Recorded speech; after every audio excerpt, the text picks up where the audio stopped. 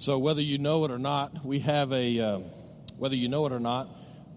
staff and all of the people who are involved in the way the service flows have a lead sheet that we follow to know when it's somebody's time to do something. I got an email or text message from Edgardo this morning. Says he probably wasn't going to be here because of the agape ministry that we're doing. And so he said if he wasn't here, that I was supposed to do that prayer that I just did. And so after I sat down, after praying that, I looked over and he's sitting over there. So since I took his spot, he's going to come preach for you now. So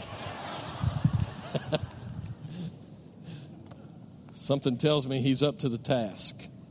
Well, I'm thrilled to see that you survived Black Friday. I watched on some of our TV programs around here to see if I saw any of you being trampled by other people. I didn't see that, but Black Friday as a traditional kickoff to what I have come to call the hectic season. And it's already getting hectic, and I know that for the next... Oh, by the way, Elvin gave you a choice whether it's still Thanksgiving or Christmas. I'm not giving you the choice. We start our Christmas series right now, so Merry Christmas and all of that. For the next 4 weeks or so, 4 weeks and a little bit of change, we're going to be locked into the hectic season around here. And all of us in a variety of levels will be participating in parties. Be careful with that. But also with buying gifts and decorating, generally celebrating, hopefully worshiping. And all of the things that we do, I hope that we will be embracing of the Christmas season and what comes with it most of the time. But if we're honest as Christians, and we should be, if we're honest as Christians, we all would probably be able to say in agreement, there are some things that are wrong with Christmas. Not Christmas as it needs to be, but the way Christmas is as we know it. For instance, many of us have grown really tired of the commercialization of Christmas. I have a new Christmas tradition, at least it's new for me. Over the last several years, I started a Christmas tradition to try a Christmas commercial that comes on TV. You know when the first one that I heard this year was? It was in the early part of September. Now, that's pushing it for me a little bit. And if you'll watch your television, I don't know if any of you watch TV or not. I know a lot of you just kind of do this time of the year. I was looking last night. Our kids have been here. I'll give you more about that in a few moments. But our kids have been here. And so when I collapsed onto the couch last night after putting them on an airplane, we flipped on the television, and every commercial seemed to be something about Christmas and what you can buy even if you missed Black Friday. Because after all, tomorrow's Cyber Monday. Consider the commercialization of Christmas, and many of us, especially those of us really sensitive to the real reason for the season. It's kind of something that we might say is wrong with Christmas. Not just the commercialization, but also the secularization of Christmas. Over the last, 5 years of the war on Christmas, or at least our perspective of what we call a war on Christmas. I started to quote something from a blog that I read yesterday from a guy who considers himself not to be Christian and not to be part of the whole Christian movement of our day in any kind of sense. And he himself, not as a believer in Christ, but he was talking about how the secularization of the holiday has just gotten out of hand. And so we have this war on Christmas. And so we, in our defense mechanisms as Christian people, have responded with things like, well, you know that Jesus is the reason for the season. And let me say with all the love that I can muster for you, that's not necessarily true for some people. Some people don't believe that Jesus is the reason for the season, and for them the reason for the season is the season itself. It's a holiday. It's a reason for us to party. So the commercialization, the secularization, and then finally, this is the one that really trips me up most of the time. It's the expectations of Christmas. Let me ask you, help me out here, would you? No, don't answer out loud. I don't want you to do that right now, but who really is supposed to get a gift? Who are the people? What is the etiquette of Christmas gift giving that helps me know who I'm supposed to give a gift to? Because I have some people tell me that it is a must that I give a gift to my barber.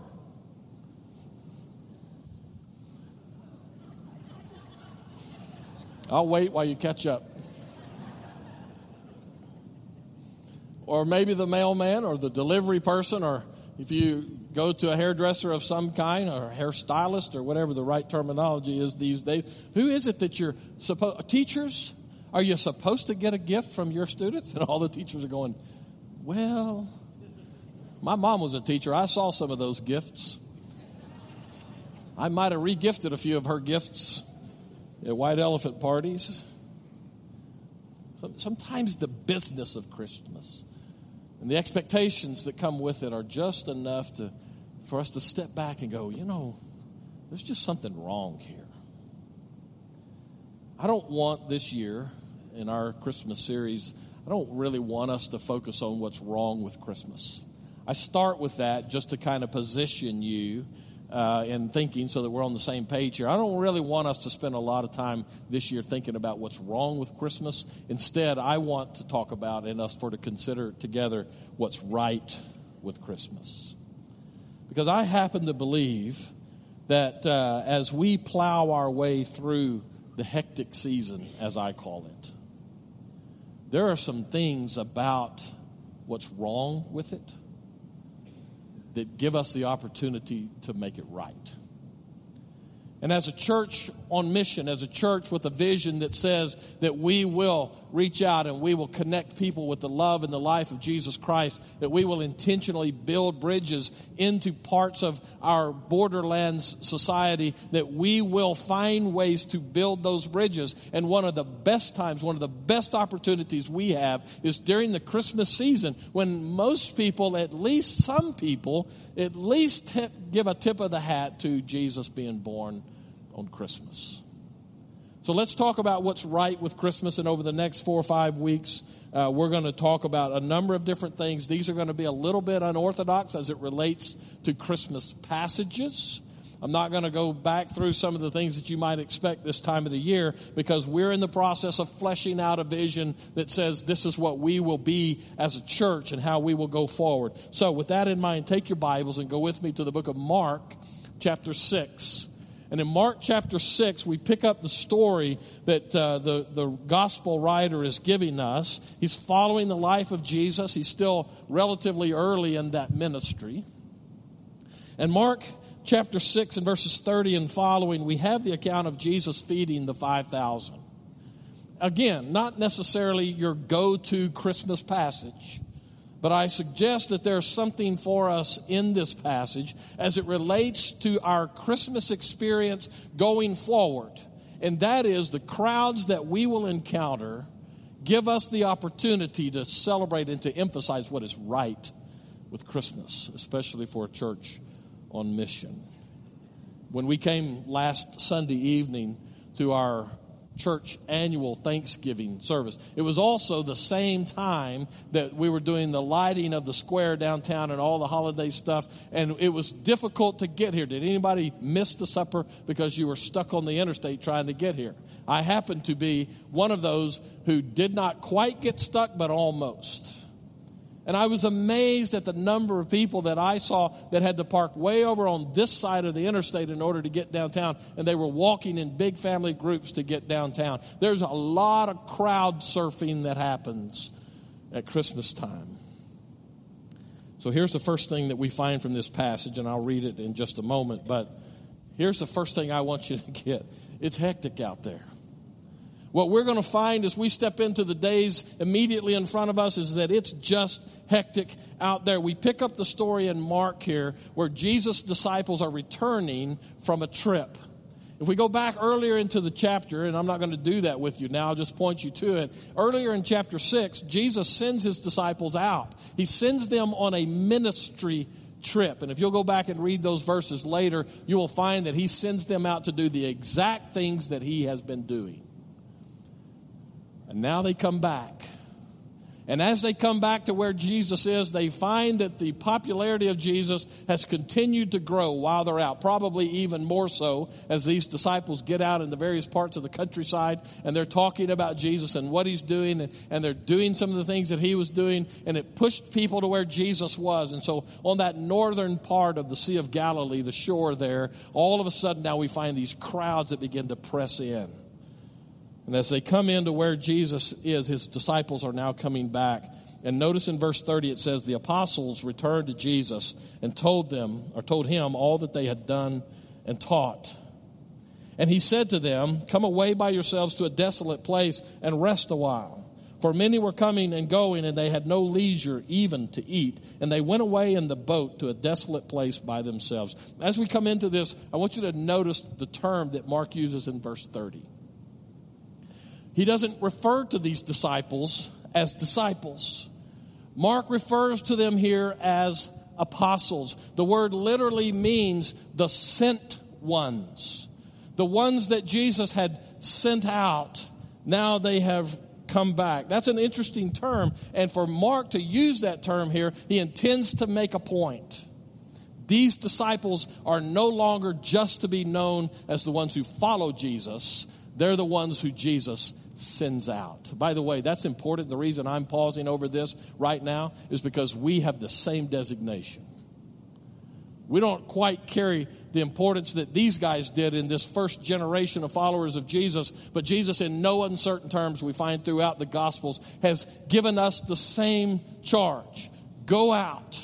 Great Commission in Matthew chapter 28 says, among other things, make disciples. But as you're making disciples, you do that as you are going into the world in which you live.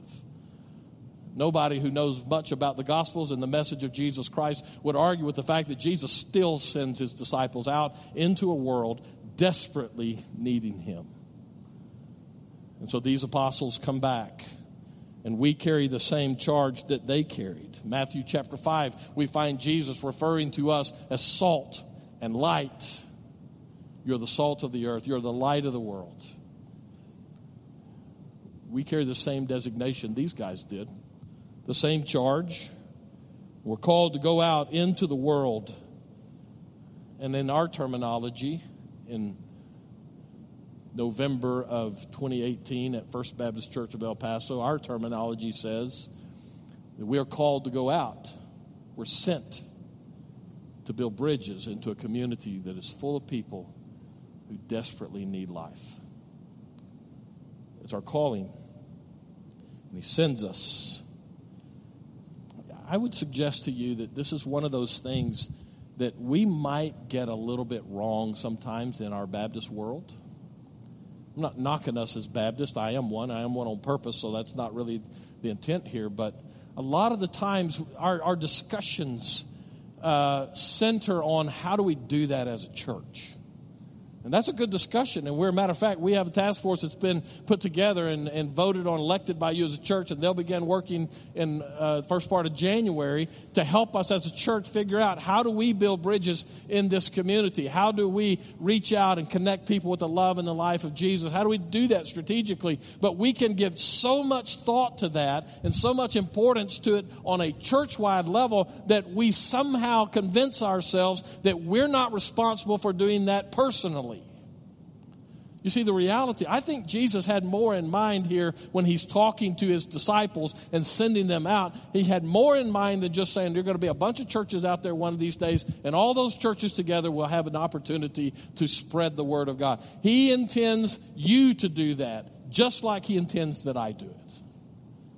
You are the bridge, or at least a bridge. And in this Christmas season, with all of those crowds, you know what it takes to have a crowd? People. Let's not forget that, because the people that God has placed, well, you remember what I've said a number of times now over 16 months. God has strategically placed you in a circle of people who desperately need life. You're the bridge. So as disciples come back, I know that you thought I got away from that, but you can't just overlook the apostles' word there in verse 30. So now, as these people, these disciples come back and they begin to report back to Jesus, they encounter these crowds. And it's hectic. It is extremely hectic with what we find here. And so we see again, there's a couple of verses here I want us to come back to. Verses 31 and 32. And he said to them, come away by yourselves to a desolate place and rest a while. For many were coming and going, and they had no leisure even to eat. I've had several of you ask me this morning already, so your family was here. How was it? And here's my answer. I'll just give it one time for everybody. My family was here. It was loud. It was really loud. My goodness, it was loud. So here's a good truth for us. Where the crowds are, and we're going to be going out into those crowds. If you go to one of our malls or to the fountains over there or the new place over on the west side, wherever you go to shop, you're going to find crowds. When you find crowds, you get hurried and harried people. I think that's part of what the disciples immediately encountered as they came back. The disciples are there, and they're the ones who follow him, and so they try to get to him. And Jesus sees the situation, and he reads his disciples well enough. He says, come on, guys, we need to pull away from here. We need to get to a place so that you can rest a little bit. So we can get so consumed with the season that we're in that it makes us hurried and harried. And we get worn out if we're not careful. I took both of my sons and my son-in-law on a hike while we were here, and we went up towards Mammoth Trunk. We didn't make it all the way up there, but we at least made it up to the ridge. And these guys, they're, of course, obviously, I'm the dad in the bunch. I'm the old guy. I'm the fat guy. And so these younger guys, the youngest one just turned 30, and so they're just running up the trail. And I told them, I said, I'll get there. I'm just slow, just like the turtle in the race, slow and deliberate. That's me. And so we all got there. They got there before I did, and after we got up there, spent a little time, we came down. And we got down and got in the car, and I mean, those guys didn't have a word to say. Nothing. We got back to the house, and Teresa and I watched as these guys just laid out on couches everywhere. They didn't have much to say. My son-in-law, the youngest of the bunch, went to bed at 7:30 that night. So yesterday while we were taking him to the airport, I said, so what happened to you?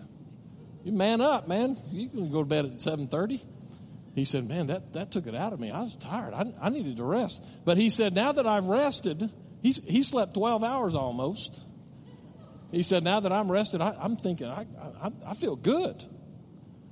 Rest does that for us. Rest helps us be better. And Jesus knows that, not just about his disciples then, but about us today. And sometimes we need to pull away from everything and recharge.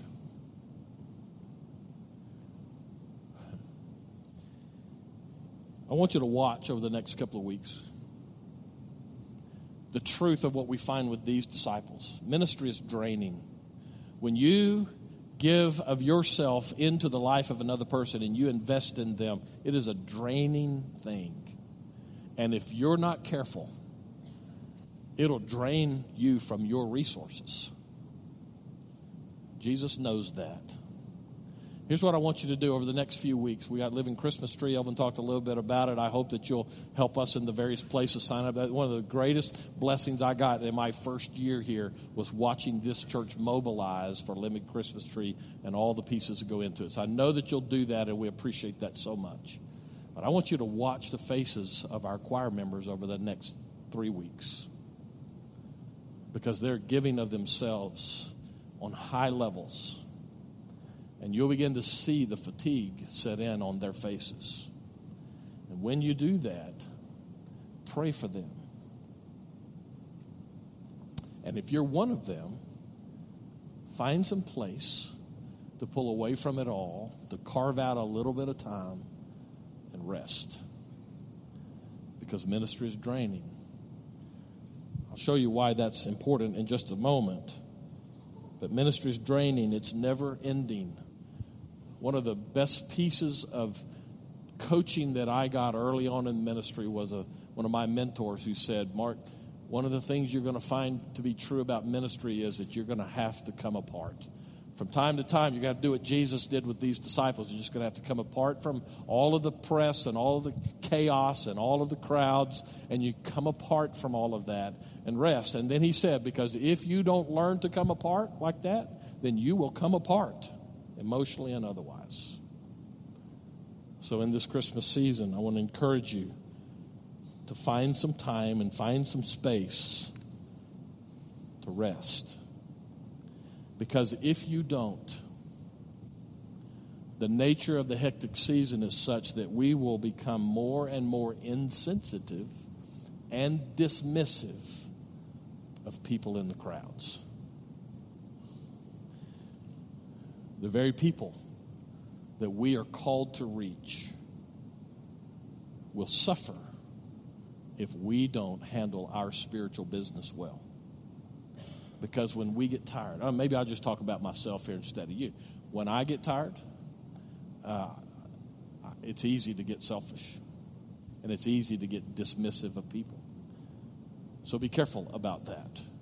Follow the lead that Jesus gives here. And in this Christmas season, this week. Now, Colin is our middle child. He's the one who's a youth minister. And he's now 2 months into a new job at a new church. He's the executive youth pastor for a church that has 4 campuses. And so he's over all of the youth ministries for those 4 campuses. He's 2 months into that job. And when he got here, he was worn out. I mean, I talked to him and he said, I'm just tired, Dad. And I said, I suspect you are.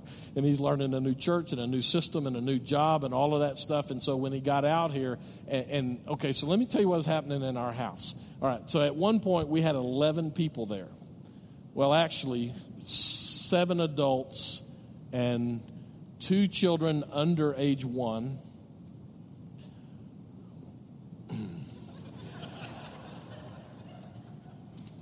And 1 age 3, a three-nager, as his mama called him at one point, and then a 6-year-old. It was loud, and it was exhausting. And there were people all over the house. And every once in a while, I watch my son Colin. What caught me the first day is he came up to me. He said, Dad, do you have a Bible here? Hello, I'm a preacher, of course. Some kids never get it, you know. Well, what kind of Bible you want? Well, he was looking for a particular version. And I said, yeah, I've got one in there. And so I took him in my study at the house and gave it to him. And then he just quietly slipped out and went out back into the backyard where it was quiet. And I watched him set up, I guess I would call it a little refuge out there. We went over to one of the chairs in our backyard and took out that Bible, and he read for a little bit, closed it up, and he just got with God.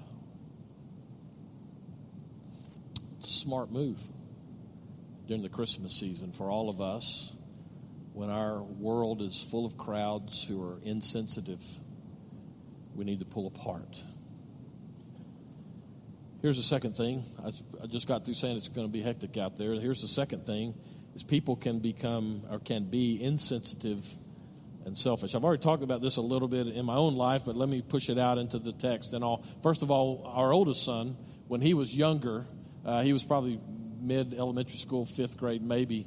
Our cousins were at our house, and he and his cousins were at our house, and my brother and his wife were there, and so we were doing the adult thing in the kitchen living room area, and then all of a sudden Brandon comes running into the room, and he puts his hands on his shoulders like this, and he looks at his mom, and he said, you want to know what makes me mad? Well, yeah, I've been dying to know what makes you mad, son. And then he began to tell us how some of his cousins apparently did not adopt the set of directives that he had for them at that particular moment. And so they rebelled against what he wanted, and it made him mad. There's a whole other sermon in that we'll put off for some time. But let me just pull us all into this. Each of us has that internal code that we expect other people to follow. And if other people don't follow our code, then it makes us mad, or at least it has some kind of an impact on us. So let me tell you what makes me mad. Slow walkers. Now, not just generally. Some of us are just deliberate. We're not slow, and I get that. But when I go to the mall, which I try not to do, desperately try hard not to go to the mall. But when I go to the mall or some shopping area, and there are people who are from the sloth family, and they're walking, and they take up the entire space of the hallway, and they don't appreciate that I'm in a hurry. Now, you know I'm overplaying this, right? So I don't want you to be offended or anything if you're a slow walker. That's fine. So it's all good. Okay. I'll shop online.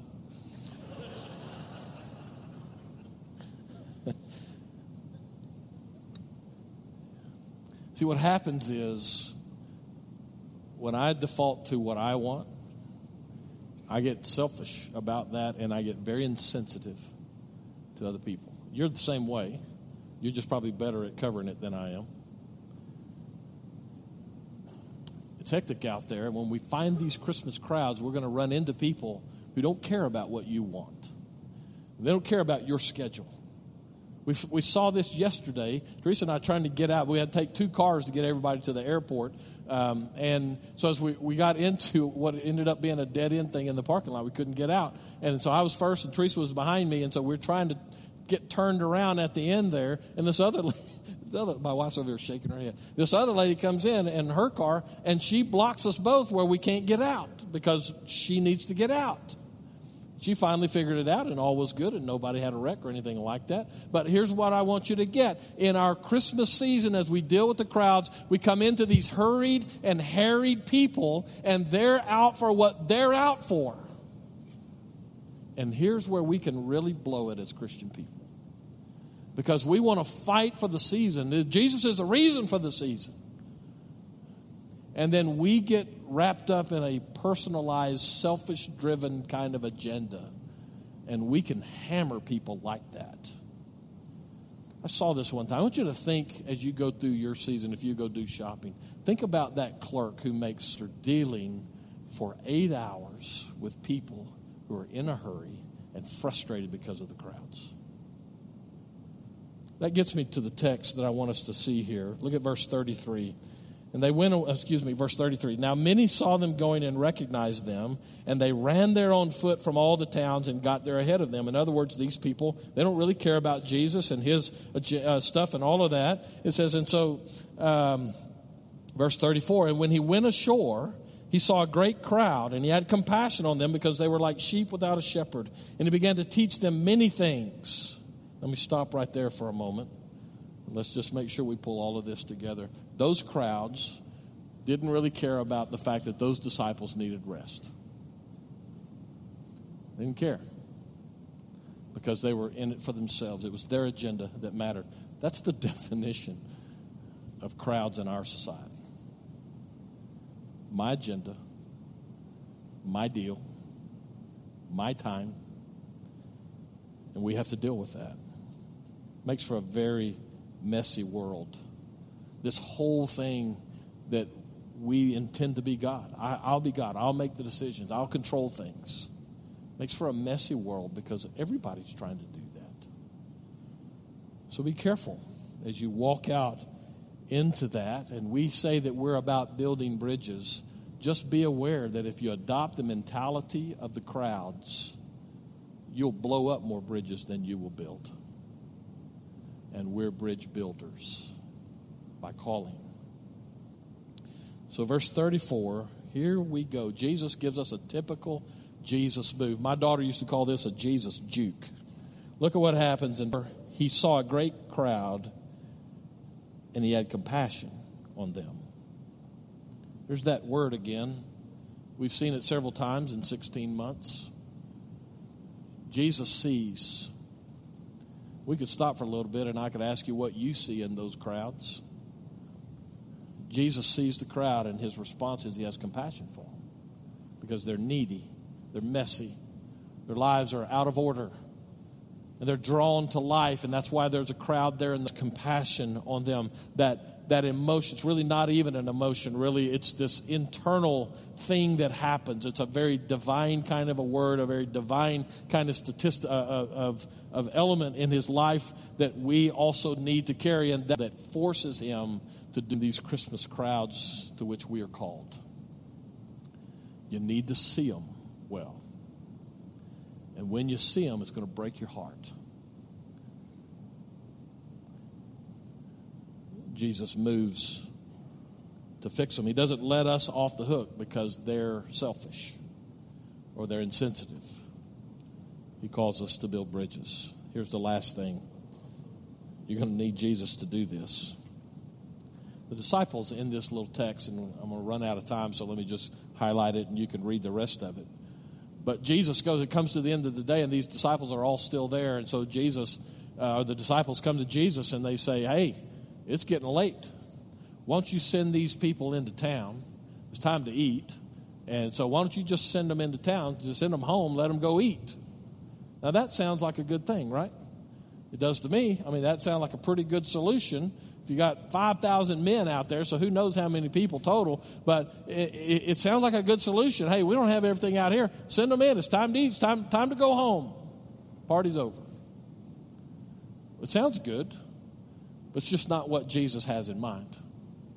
Because what Jesus has in mind is, no, you feed them. Jesus is good at putting us on the spot with that kind of stuff.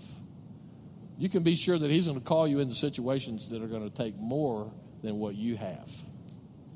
That's what he does with them. He puts them in a learning situation. You feed them. Well, what are we going to do? So you read the passage, you'll see there they round up enough stuff, and Jesus does this miracle. By the way, it's the only miracle other than the resurrection that all four gospel writers include. That means it's important. And in this, Jesus teaches his disciples and us that when we're dealing with those people, we cannot depend on our own agenda. We cannot depend on our own good sense, our own logic, our own reasoning. When we come to deal with people, especially in this Christmas season, we're dealing with the crowds and we see them and we're moved with compassion for them and we have to get involved. Don't just trust yourself to get it right. You're going to need Jesus for this. Which takes me back to where we started with that setting aside time and space to come away from everything and hear what Jesus has to say. The story goes this way, that there was in one of those big suburban or urban type settings and one of those big downtown shopping centers in New York City. It was Christmas season. There were people everywhere, and so this one group of people crowd onto an elevator, and the faces say it all. They've had, fed up with the crowds and all of that. And just as the doors start to close, this one guy comes running up, and he sticks his arm in, stops the door, and he comes in with all these packages. It's already packed in there, so he comes in, and people are rolling their eyes, and you know how crowds make you do. And so to lighten the mood, once the guy got in and the doors shut behind him, he said this. He said, we ought to figure out who started all this Christmas mess and kill him. And somebody immediately in the back of the elevator said this. Oh, they already killed him. They hung him on a cross. Let's not forget this Christmas season. When we come into contact with people that we might not ever see again in a shopping center somewhere, at a company party, wherever it is, let's not forget that Jesus really is the reason for the season if the reason is properly focused. We're called to build bridges. And Christmas season is a great time to do that if we don't get caught up in what's wrong with Christmas. Let's pray. And as we do, here's my question for you. Do you know Jesus? Do you walk with him? Do you rest in him? maybe this is a good day as we go into this season to recommit ourselves, or maybe for the first time to commit ourselves to Him. But as we go into the Christmas season, to recognize the opportunity and the calling that we have to build bridges, to connect people with the love and the life of Jesus Christ. Are you ready for that? Have you met Jesus Christ? This invitation time is for you to make whatever decision you need to go into the Christmas season in a proper state of mind. Father, in this moment, we pray that your Spirit would have freedom to work among us, that you would touch the lives of people, touch their thoughts, and draw us to yourself. In Jesus' name, amen. Let's stand and sing, and you come.